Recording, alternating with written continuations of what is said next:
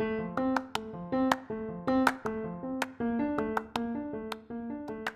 musica è certamente un'arte, ma avete mai provato a vederla come un momento cooperativo ed educativo? La cooperativa La Fabbrica dei Suoni ha sviluppato nel corso di quasi 20 anni un progetto incredibile che oggi si dimostra capace anche di rinnovarsi.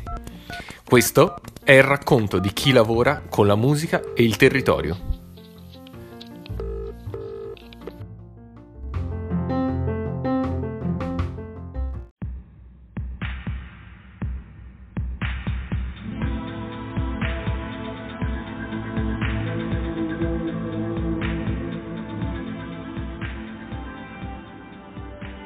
L'idea di tutto questo progetto nasce perché ho vissuto sulle mie spalle che forse la musica passa come un qualcosa di elitario, e l'idea della Fabbrica dei Suoni, della cooperativa, nasce esattamente al contrario, quindi per cercare di avvicinare tutti al mondo della musica. E con tutti significa intanto i bambini e i ragazzi, ma in realtà la nostra fascia è un 0,99, nel senso che tutti coloro che hanno piacere di avvicinarsi al mondo della musica in modo divertente,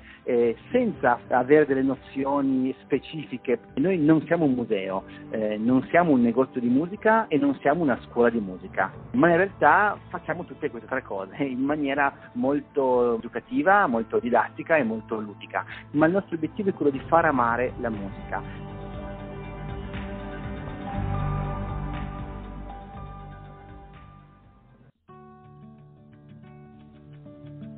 Il territorio è colui che ci ha dato il lavoro, in quanto quest'idea è un'idea,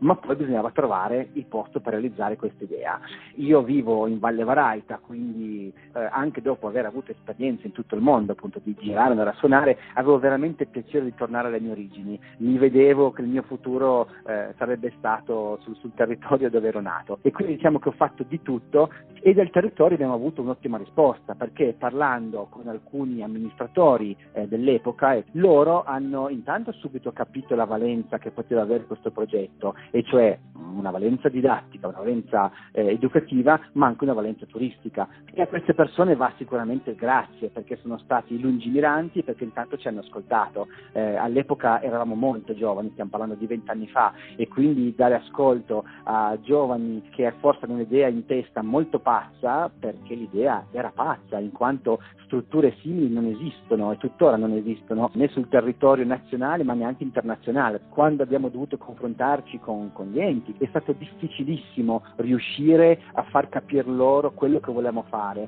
perché si è molto più abituati a dire ho bisogno di 10 proiettori, 15 casse, che invece per noi invece costruire un contrabbasso gigante perché in una delle nostre sale c'è un contrabbasso gigante e quindi i bambini e i visitatori entrano all'interno.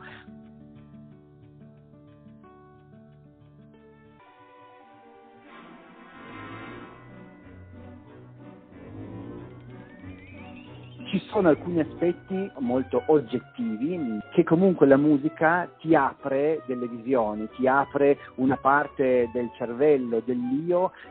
ma la musica vista in senso aggregativo, vista in senso di unione, visto in senso di collaborazione, condivisione e cooperazione è fondamentale, perché nella musica non ci può essere l'io, non ci può essere uno che passa sopra gli altri, ma la musica si fa con gli altri, la musica si vive con gli altri, e noi facciamo passare questi messaggi. Infatti noi non insegniamo a suonare uno strumento musicale, ma facciamo delle attività con la classe, con il gruppo, con i compagni, per far proprio capire questi valori, l'importanza del sapersi ascoltare, l'importanza del non prevaricare e l'importanza, secondo me, fondamentale del giocare insieme, giocare nel senso di fare squadra e quindi collaborare un con l'altro.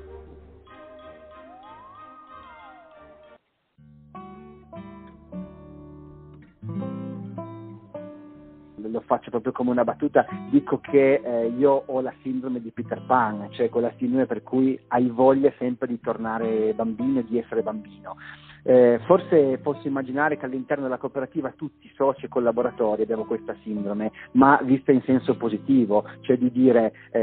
siamo grandi, siamo adulti, sappiamo di essere adulti, ma andiamo sempre alla ricerca un po' del bambino che c'è dentro di noi per giocare e per divertirci, perché credo che con la semplicità e l'ingenuità che hanno sicuramente i bambini si riescano a superare certe barriere e certe difficoltà che forse noi adulti facciamo molto fatica a superare.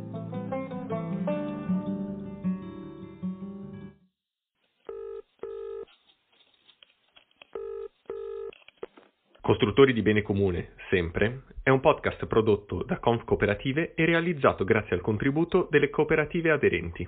Questa puntata è stata dedicata alla cooperativa La Fabbrica dei Suoni. Alla prossima storia!